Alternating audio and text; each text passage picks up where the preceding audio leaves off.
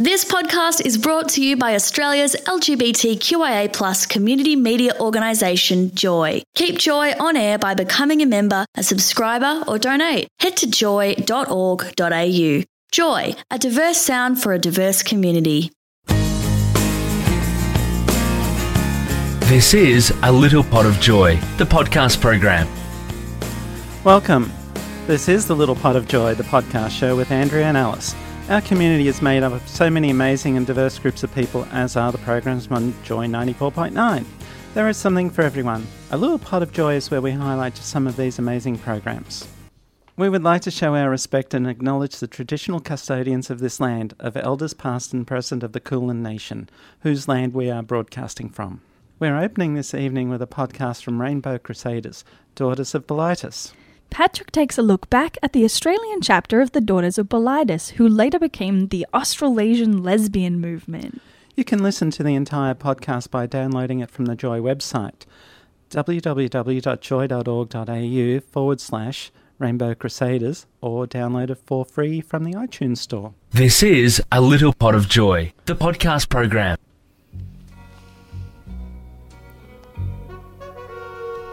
You're listening to Rainbow Crusaders on Joy 94.9 as we speak about the Daughters of Bilitis, who later became the Australasian lesbian movement. Bilitis, a name common among those familiar with erotic poetry, specifically referring to the alleged lover of the ancient Greek poet and lesbian icon Sappho.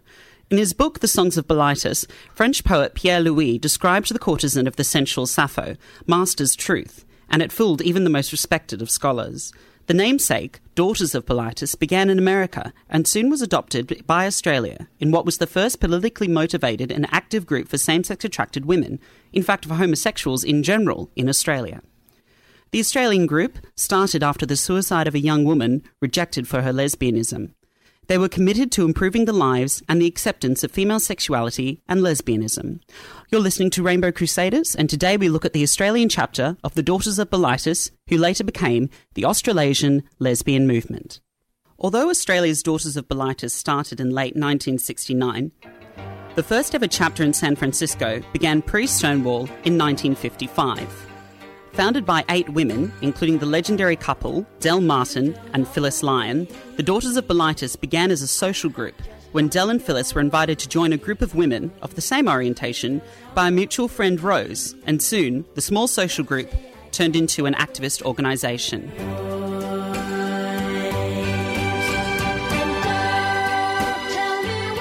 The name Bilitis, taken from the book of poems by Pierre Louis, was a clever ruse. Lesbian and gay were both too volatile a word to use. Songs of Bilitis was a popular piece of literature for same-sex attracted women in the underground, closely followed by the controversial Well of Loneliness. The name was obscure enough to not arouse suspicion during the McCarthyist America, but a code word for those in the know. And if anyone got curious, the excuse was it was a poetry club. The early work of these self-titled variant women was most successful through the magazine The Ladder. This passage from Del Martin, read by Lana Wolf, indicates the feeling that the American group had in regards to lesbianism.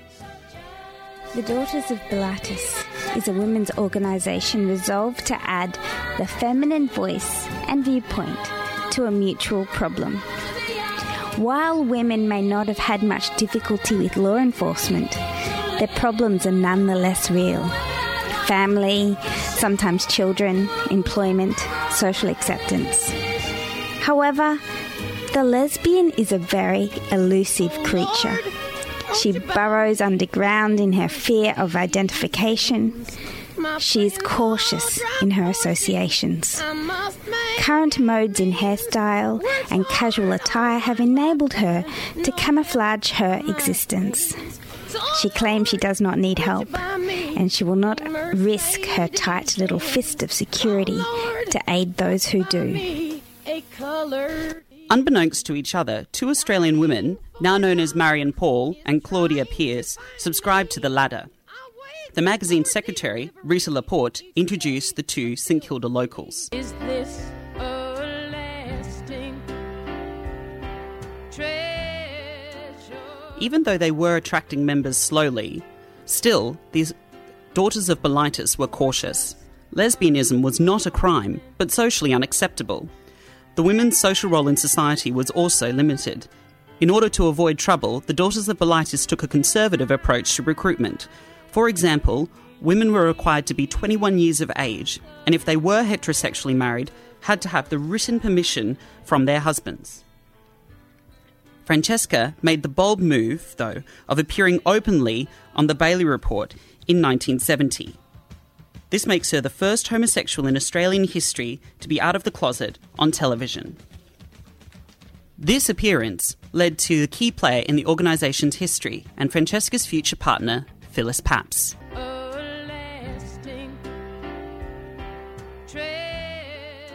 From the new members of the Daughters of Bilitis came a recognition that the group had the opportunity to create social change. To do this, the group decided to break from the Daughters of Bilitis in America and become its own group, the Australasian Lesbian Movement, also known as the ALM. After this, founding member Marion Paul left. The reason for the break was that the ALM felt that pride demonstrations and gay power were possible in America, but it would almost be impossible in Australia. The change of the name linked to the overall change in attitude for the ALM. It turned from a core group of politically minded women to a social group that nonetheless had political goals, but little experience or understanding of how to achieve them. But what they did was courageous. Early in their meetings, the ALM contacted a wide variety of social workers, psychiatrists, the Humanist Society of Victoria, and the Melbourne University's Women Liberation Group. Although concerned with the privacy of many members, the few who were open and out like Francesca used their personal contact numbers in advertisements. This meant that they not only received calls from lesbians, but also many crank calls and threats. But it seemed the television was still intrigued by the ALM. Both Francesca and Phyllis appeared together soon afterwards on the ABC program This Day Tonight, despite the backlash that they then received. The Australasian lesbian movement continued to receive the latter and respected the American counterparts. Like the American counterparts, the majority of the group were not as interested in confronting as much as assimilating. The majority of work that Phyllis and Francesca did was social support. Neither were qualified or capable. Alongside that, their lounge room was used as the drop-in. The group continued through its social events, including a play reading of Boys in the Band by Mark Crowley, which was later repurposed by Francesca Curtis as The Girls on the Roundabout, performed in their Ackland Street apartment. The ALM, over the years of its existence, moved from a political support group to a socially conservative group. Its ambitions were to expand beyond Melbourne, but sadly, they failed due to the overwhelming pressure from within to assimilate and retain their positions in society. These tensions, the overwhelming demand of the external work, along with the group being central to Francesca and Phyllis's house, led to a burnout of the two women. Even though Phyllis and Francesca had left the Australasian lesbian movement and it later folded, it was still a catalyst for change.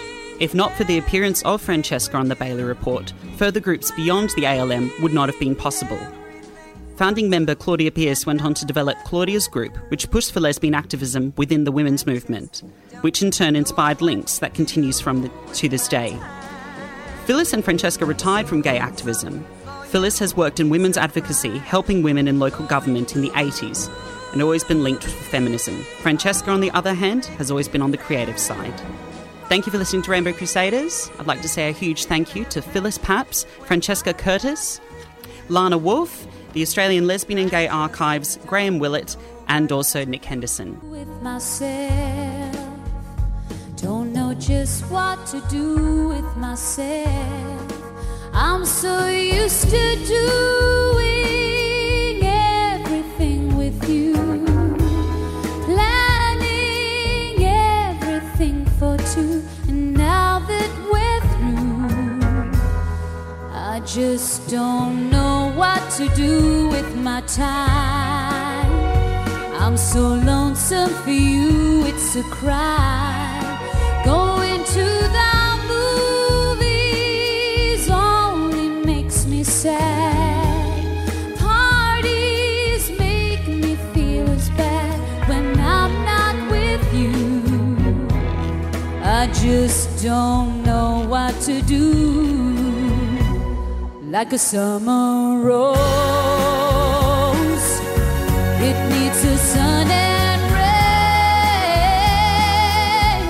Oh, I need your sweet love to beat all the pain. You're on Joy 94.9 and this is A Little Pot of Joy with Andrea and Alice. Up next from Saturday Magazine, Pike versus Bishop. Saturday Magazine is Joy 94.9's longest-running news and current affairs program, bringing you a unique mix of world news and queer culture. Pete presents a wonderful interview with AJ Kearns, who's a dad of 2 children. He's also the birth parent of one of the children. AJ gives us an insight into his own journey into transsexuality. AJ's was also showcased on ABC's Australian Story. If you're not able to listen to the show live, download the podcast from the Joy website, joy.org.au, or from the iTunes Store. You're listening to A Little Pot of Joy, the podcast program. AJ Kearns is a suburban dad of 2 children, and he is also the birth parent of one of those children. We're going to uncover and unpack this particular story before it airs on Monday night on the Australian Story on ABC TV. AJ Kearns, welcome to Saturday Magazine. Hello. This is an intriguing story, and you'll forgive me if I seem incredulous or I actually make an incorrect statement and pull me up, because part of my journey as well is learning the language of the transgender community. Is that how you identify as transgender? Yes, I do, yes. So let's take a little bit of a trip in history. At 35, you started to transition. Yes, yeah, I came to a realisation over a period of time that I was a man, and sort of it's a process that you sort of go through of that sort of realisation, and then you do make a decision at some point, this is how I identify, and usually once you make that decision, then you're pretty keen to kind of get the ball rolling in terms of aligning your physical form to how you are. Had that always been there from when you were young? Looking back, I see that it has always been there. I was unaware of what it was at the time. You couldn't put a name to it? No. Yeah, I really couldn't sort of, if you'd asked me, I wouldn't have been able to tell you I was a man. I just, there was something, all the pieces weren't quite fitting, but I didn't know, how I was going to sort of... And you were attracted to women? I was, yeah. Yeah, so from sort of teens onward. When puberty smacks us all and we realise what's going on. That's right, yes. And I do recall talking to my friends about it and them saying, oh, but how do you know, have you kissed a woman? I was like, well, no, I haven't even known. And they're like, how do you know? It's like, well, I just know, So I was. And so I sort of started sort of exploring that side of things as I got a bit older. And then, as you say, that realisation when you get to a certain age and you can put a name to or a category, if you will, to how you feel inside, how did that then... You started a family with your partner, Zoo? I did, yeah. So... We had been together for a few years, an amazing relationship, and we decided to have a commitment ceremony. And it was a beautiful event. Wouldn't it be nice if you could have been married? Yeah, it would have been fantastic. I can't believe we're still not there yet. But anyway, it's another story. It's a whole other story, I think. But it was a beautiful event. And it was sort of shortly after that I sort of started, I think it was being safe and loved and in a really good space that I had that freedom then to sort of explore myself for who I was a lot more in that sense of safety. And so I really sort of started dawning on me not that long after that, and bit by bit the pieces fell into place, and we went on to decide. We'd always sort of talked about having kids and went on with that process with Zoo giving birth to the first... Your son Jasper? First child, yes. Yep. Which there was some complications during that birth, so that was kind of a process. Were you already going through your gender transition at that point, or had you started the process? I had, but not physically. So I considered myself a man at that point, but I wasn't necessarily out in every area of my life, but it was certainly how I identified. and it's how I lived, you know. And then, as things moved along, you decided a second child was going to make your family more whole. Yeah, it was always kind of the plan to have 2 children. Yep. From the get-go. So I think having a sibling was a great thing, and I sort of wanted to be able to provide that for our first child. And so, yeah, so then it was sort of down to, you know, who's going to give birth to this child. And, you know, it was going to be dangerous for Zoo to have... Because of the previous complications. Yeah, to have a second child. And I was like, well, you know, I didn't mind the idea because in my head, and it's probably a controversial kind of approach to things, but I don't see pregnancy and birth as a female exclusive thing. I mean, obviously, the vast majority of the time that is exactly where it sits. Yes. And it's a beautiful thing and it's wonderful. However, there is a small proportion of us that are male-identified that have the physical capabilities of giving birth, and I was one of those. So, you know, yeah, it was one of those things that I thought, well, hey, let's give this a go. And it, you know, my systems worked just fine, and we fell pregnant very fast, and that was, you know, we had our second child on the way. Was the donor, the sperm donor, the same one as the first child? Yes. Okay, so there's sort of that familiarity there, I guess, and that relationship between Jasper and your second child. How did you approach this with your family and your friends when you had already sort of made your coming out process and how you identified and the way you presented, and then had to almost take a step back? Well, you may read it differently, but I'm sort of, from a practical sense, I guess I would be asking that question of, is this taking a step back? Sure, and I think probably other people's perspectives may have viewed it that way. I never did. Because it's perfectly natural to you. It's yes. Perfectly natural to me. I mean, it's my body. It's always been my body, and I've always understood that it had this capacity. That doesn't change my gender. And I think that's what needs to be explored, in that people don't understand that gender and biological sex are often the same, align, but then obviously in transgender people that isn't aligned. And, you know, that's without even going into the idea of gender being a spectrum as opposed to, you know, only 2 options. So, and I think you're absolutely correct. Certainly, I would support the idea that gender is a spectrum. Have no questions about that. I think that's a valid and relevant statement. I don't think the rest of the community is quite caught up with we enlightened folk. No, they definitely haven't caught up. You know, it's and that's one of the reasons that I decided to step forward, is that, you know, there needs to be more positive trans stories out there to say, hey, you know what, we exist and that's okay, and we're not the same as you, and that's okay too, you know, and there's beauty in diversity, and let's all just live our lives and sort of, you know, love each other for who we are, and not trying to fit people into boxes that we have preconceived in our minds. So I think when I was sharing it with my friends and family, to me it wasn't really a big deal. It was just like, hey, isn't this wonderful, we're having a second child. And yes, I'm happening to be the one who's birthing, and hey, isn't that exciting? You know, like, you know, what a blessing, what a beautiful process to be able to be part of. And it's always kind of been that way, and it was received that way. So I didn't see it.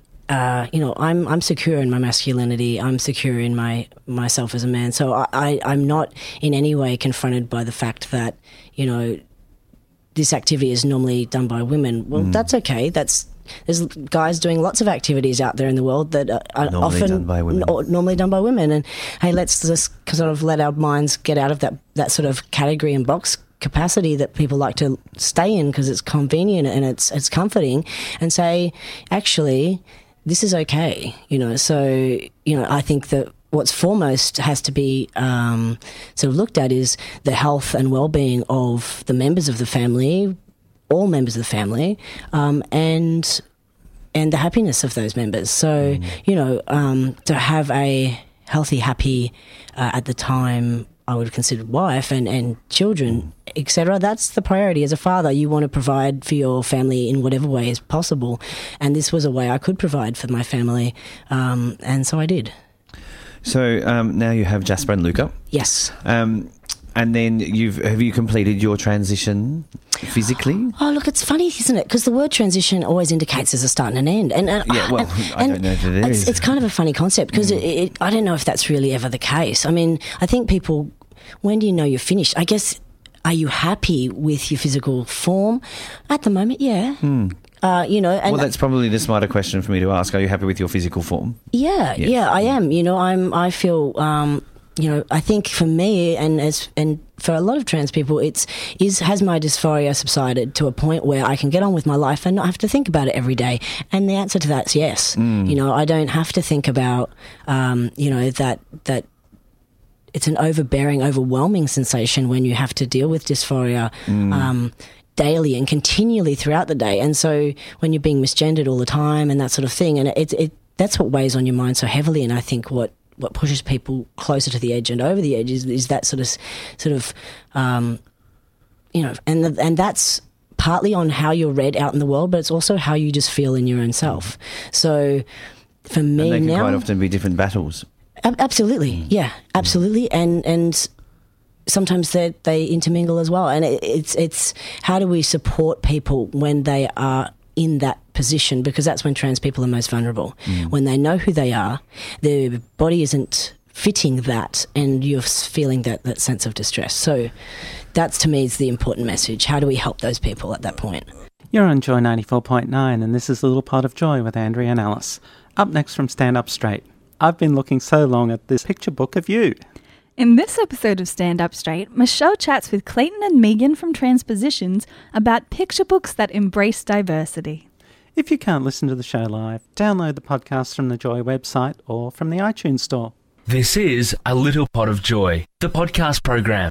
Tonight's theme is about the literature that's out there for children, young teens, for connecting between them, the parents, the grandparents of all genders, all nationalities, I suppose, everything rolled into one, and how we can educate our kids, I suppose. Now, we've asked whether you would read, what types of books would you read to your kids? What books would you like being read to you?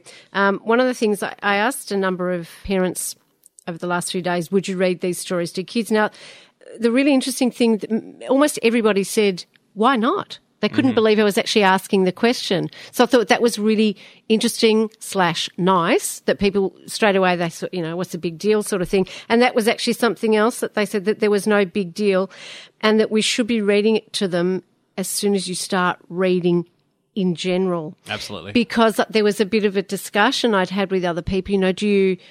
Some people had said, well, I don't know if I would read that to them yet. I don't know if they'd understand. So my argument back to them was, well, they don't need to understand that. We don't explain, a man and a woman having a baby. We don't explain that any differently to what you would in any other relationship. So there was a few people that just sort of assumed you would just start reading everything all at once, which I thought was a much better idea, obviously. Kids don't have to actually understand everything you read to them, but what helps them is that exposure to diversity, which is going to make them a better all-rounded person in the end. So whether you're a same-sex parent or whether your child, you don't know what your child's going to be when they get older, unless they're the bravery of Bella and has expressed the transgender and things like that.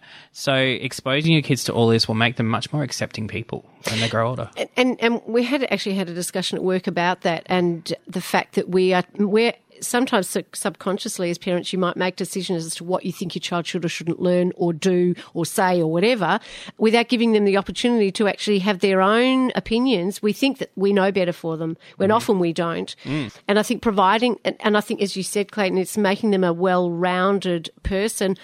And they're going to, every nationality and religion, and you roll all that into one. Surely that makes for better children. And you, as a teacher, Clayton, do you in your classroom, you've got all religions and cultures and financial background and all of that sort of thing, don't you? My school has 80-odd different nationalities represented within the school, so we certainly have a huge amount of diversity. And Tango Makes Three, I've read to my grade. And they are how old? Your grade? I have grade 6s. So there'd be 11-ish-year-olds. So What kind of questions did they ask you about it? they didn't. I think at 11 they have a fairly good understanding, Mm. and there's a few giggles and stuff, but it's the maturity, and you have to allow that. You can't say no, you must not laugh, because kids are still exploring what all this means, and for them talking about same-sex attracted people or same-sex attracted penguins, they're going to get a laugh out of it. Yeah. And that's actually okay, because it will help them not laugh about it when they're older. Correct. So you, as a teacher, do you have to preface what you're saying in any way at all, or do you just read it as a book like you read any book? I Because read- then you're highlighting something different, aren't you? Yeah, otherwise? I just read this blank. I just said, look, this is a true story. That's what I Yeah. think. And then I just read the story and let them absorb what was happening in the story. One of the students in my grade, she asked, we were doing a bit of a reverse thing to see if the kids could ask me questions I didn't know the answer to. And they asked, her question was, what was Caitlyn Jenner's boy name? And it's not the best terminology to use, but it's terminology that's accessible for kids. So, and the question itself was great that she feel comfortable to ask that question. Yeah, that's good. Yeah, and that's fantastic that children can feel comfortable with asking those kinds of questions and sort of really question what gender really means. Yeah. Yeah. To pick up, sorry, Michelle, to pick up on your point earlier about the fact that you're having the affirmation at the end, and this book is another book, I'm not going to read much of it, but If I Had 100 Mummies, written and illustrated by Vanda Carter. It's just a book about a child exploring what it's like if she had 100 mummies and getting 100 kisses every night and all this sort of thing. And she sort of goes the goods and the bads, like too many presents, too many cakes to make, that sort of thing. And then by the end, she's like, I've got... I was going to say she'd love the 100 presents herself. Yeah, that's the so, I don't know. If I had 100 mummies, hang on a minute. I thought it was a good idea, but now I think it's not. I don't want to have 100 mummies. I'll just have the 2 I've got. So that's just beautiful. And it's not explicitly she's a daughter of lesbians. It's just right at the end. I'll just stick with my 2 mums. She's got 2 mums. That's Yeah. it. Clayton, have you read any books that have had trans themes at all? No, for the I haven't. kids? Yeah? And it's just lack of access to them. I don't know how to get them, or without a whole lot of even that's not a Antago lot. X3 was hard, and that's more gay is more further along, and it's I can't think of the right word. Progression. Transgender's behind, unfortunately, in social acceptance, and it's still hard to get the books about the gay themes. Well, I was going to say, if you're an aspiring writer or author, you want to corner the market. There's an ample market there wanting to buy these books. And So would you then, and I'm focusing on you being the teacher, Sure. but would you think longer about reading one if you did have a book that had a trans theme? I would not have a problem with it because I know that's the kids are looking for that sort of information. Yeah. But I know that certainly teachers would have a big think about it before they read it, definitely. But would you be thinking about potentially what your students' family or parents would I always be thinking? think about that. Yeah. And at some point you just have to say, well, I'll deal with that later. Deal with that. Well, I wish I had an 11-year-old that could come and sit in your classroom. Why do you think these books are so important? Was one of the questions I was going to ask, and you just answered the question immediately. It's about educating, isn't it? Definitely. And do you think it's harder to educate the parents? Definitely. Once you're set in your ways, it's a phrase that I often say to other teachers is it's much harder to uneducate than to educate. So if you teach them the wrong thing in the first place, trying to get them back from that is a lot harder work. Yeah. So educating the right way first time is the best approach you can probably do. I wish obviously when my son was much younger, I didn't know that he was gay, although some might have said they knew from the minute he walked out of my womb. But he in 9-inch stilettos. yeah, and a feather boa. And was there glitter everywhere when you were spawned? I've said that. I've got really bad images happening now. And I've said that, and I thought, oh gee, I've probably gone too far. And I probably have, but anyway, they can't hear me tonight. So I wish I had, because I know that I would have read them. I wish I had read them to him, although sometimes, even if you haven't got the books, even having the conversation around, I know I don't like using the word normal because there is no normal. There's lots of different normals. There's a multitude of normals. But being able to say, if the word gay was brought up or anything within under the GLBTI umbrella, we always said, and yeah, so so what? You know, what's the big deal? And that was kind of that rhetoric that my husband and I had, because even though we didn't have text in front of us, that was kind of that mindset that we were in. So I think that this, you know, maybe people can't have that conversation with their kids potentially either. Another question, I suppose this is kind of for all of us, is how do you convey the importance to other parents or other adults that don't think that these books need to be read or these stories need to be told? How do you have that conversation if they don't see the need or the importance? I really don't know how to answer that question, because if these people have those ideas in their heads already, where do you go from there? Yeah, but then people's minds can be changed. We've all had people where minds and ideas have changed. Everyone's ideas change over time. It's about education. Really. Very true.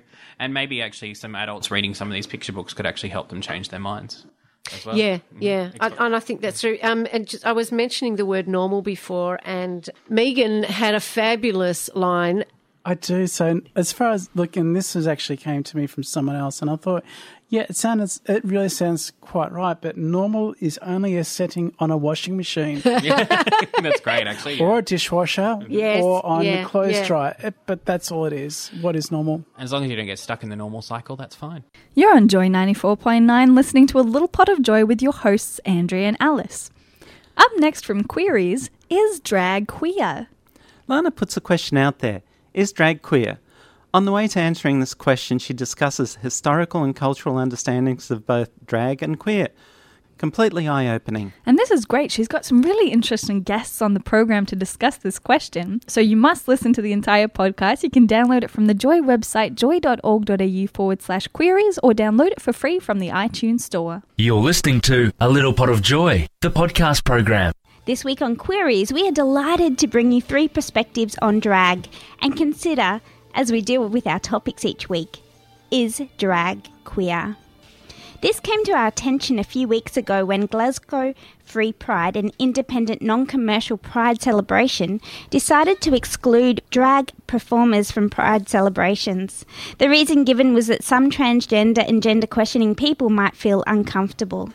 This was reversed, but illustrates how drag experiences can so easily be erased. I do have a little warning for you today. Just be aware that there are a couple of instances in which the language in the interviews is a little salty. First up today, we speak to Brodie Paparella. Brodie is a writer-performer who has dressed in drag within the context of acting in a community production, and this is what he has to say. I feel like when you're doing drag it's something that a lot of people feel very compelled to do, and it's a very big part of their identity. And for me to sort of do it for the humour, I just sort of felt like I was appropriating something that I shouldn't. So, the people who run the show are very good friends of mine, and that part was great. So I decided to take it. At the beginning, it was just going to be this sort of piss take almost. I just really wasn't happy with that. So over time, we invested more of the budget and actually really properly told me up by the end of it. And it was really very liberating. I think drag does have a very big impact to the outside world and has a lot to say about someone's sexuality and their gender identity. I think we take forms of dress as to be way too big an indicator of someone's sexuality or gender identity. So I think I was nervous about the kinds of conversations that, or the kind of explanations I'd be expected to deliver, and also the kinds of questions that people would have that I didn't feel like I was qualified to answer. Someone who had been, performing drag queen at the clubs, or, or had a really strong, reputation for their drag persona. Over the years, I've developed a pretty big resilience to that sort of thing. Since doing the show, I felt a lot more comfortable wearing the clothes I wanted to and not being too fussed about the gender of clothing. Clothing doesn't, there's no genitalia on clothing, so we can't really prescribe clothing to certain sexes. Next up, Andrew Farrell. Drag queens are stereotypically viewed as gay men that dress in drag. But what if you're genderqueer? What if you think all gender is a performance? This is what Andrew Farrell, an Indigenous genderqueer academic and drag queen, has to share. Drag is really just kind of a creative outlet in which I can explore my own expression, and that just kind of incites gender identity. But more so, I'm much more invested in just being kind of a creative person. It's more constructed around my identity than it is kind of just a costume that I put on. A good example is Dame Edna. She's a character actress. And there are many different kind of subgenres of drag that people inhabit, whether it be for theatre, whether it be for just purely performance, or whether they are very subversive and kind of really take on multiple different ideas like gender fucking and blurring the lines between gender. That whole kind of category of drag just has a lot of subgenres on which performers fall on. And for a lot of us, myself, I'm not predominantly a performer, a stage performer. I merely just kind of explore drag through my own experimenting with gender identity. That being said, I still perform. I still consider my gender a performance, whether I put on a dress or whether I'm in day-to-day boy drag. I think it's kind of a life performance, an art piece that just goes on and on.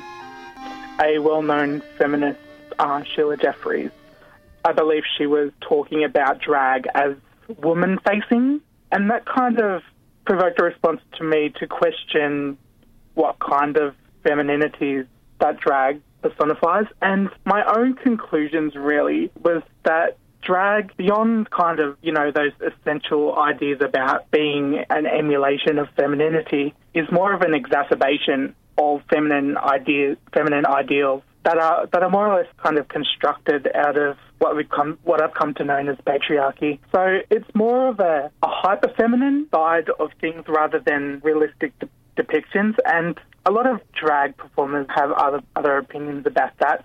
Some drag performers kind of blur the lines where some of them may be trans-identified or identify as female full-time, but also inhabit performance spaces. So it's kind of like there's one element there where we're being critiqued for kind of being a mockery of feminine archetypes, but really I see it as something that is more complex.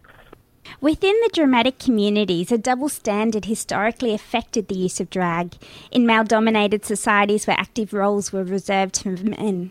These conventions were unbroken before the 20th century, and now there's a lot of feminist critiques about the role of drag as perpetuating misogynistic notions of femininity.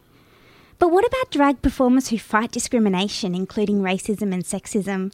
Next we have Simon Hunt, the man behind Pauline Pants Down. I think of Pauline as a clown, really, or like a traditional jester in the King's Court or something. It's just someone who's using costume in a way to be able to speak from a position of presumed subversion in some way. I mean, Pauline is also a drag queen and is seen predominantly as that way. And I think that what Pauline is has changed over time as well. But at the same time, when I came into it, it wasn't really a drag aspect. It was more about the politics.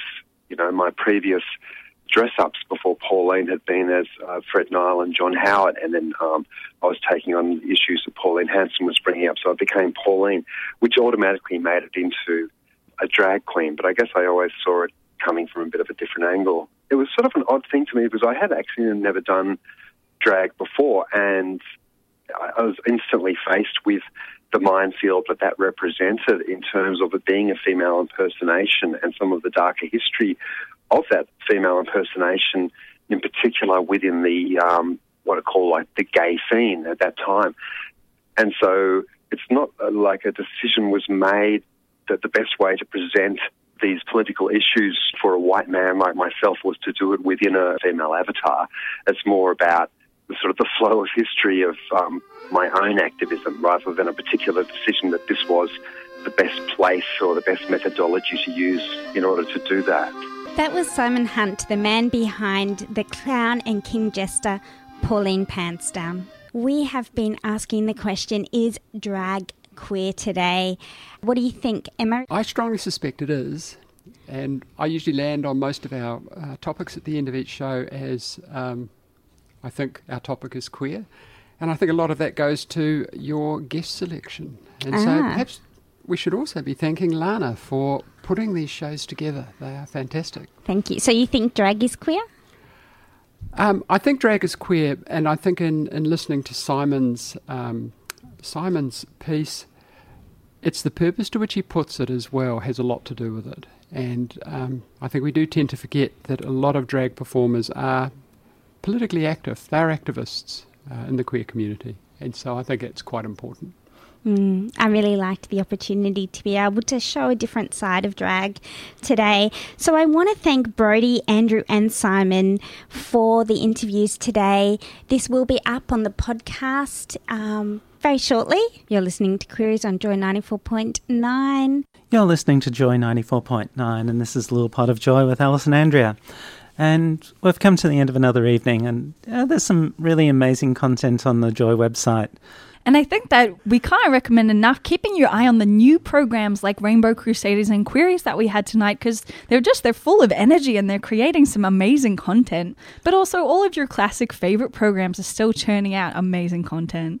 And we're going to have a whole lot of new programs coming on air very shortly because the Taste of Radio graduates have just about graduated. That's right. And if you're interested in the Taste of Radio course, there's one coming up soon, isn't there? It's an express course in September. So if you're interested in learning to come on radio and be part of Joy, you can go to joy.org.au and check that out as well. Exciting. So jump on the website, check out Taste of Radio and check out these amazing podcasts. You can find more of the complete podcasts on the Joy website, joy.org.au, or download them for free from the iTunes store. You've been listening to A Little Pot of Joy, the podcast program. See joy.org.au and click on our podcast link to subscribe to your favourite podcasts free. Thanks for listening to another Joy podcast, brought to you by Australia's LGBTQIA+ community media organisation, Joy. Help us keep Joy on air. Head to joy.org.au. Joy, a diverse sound for a diverse community.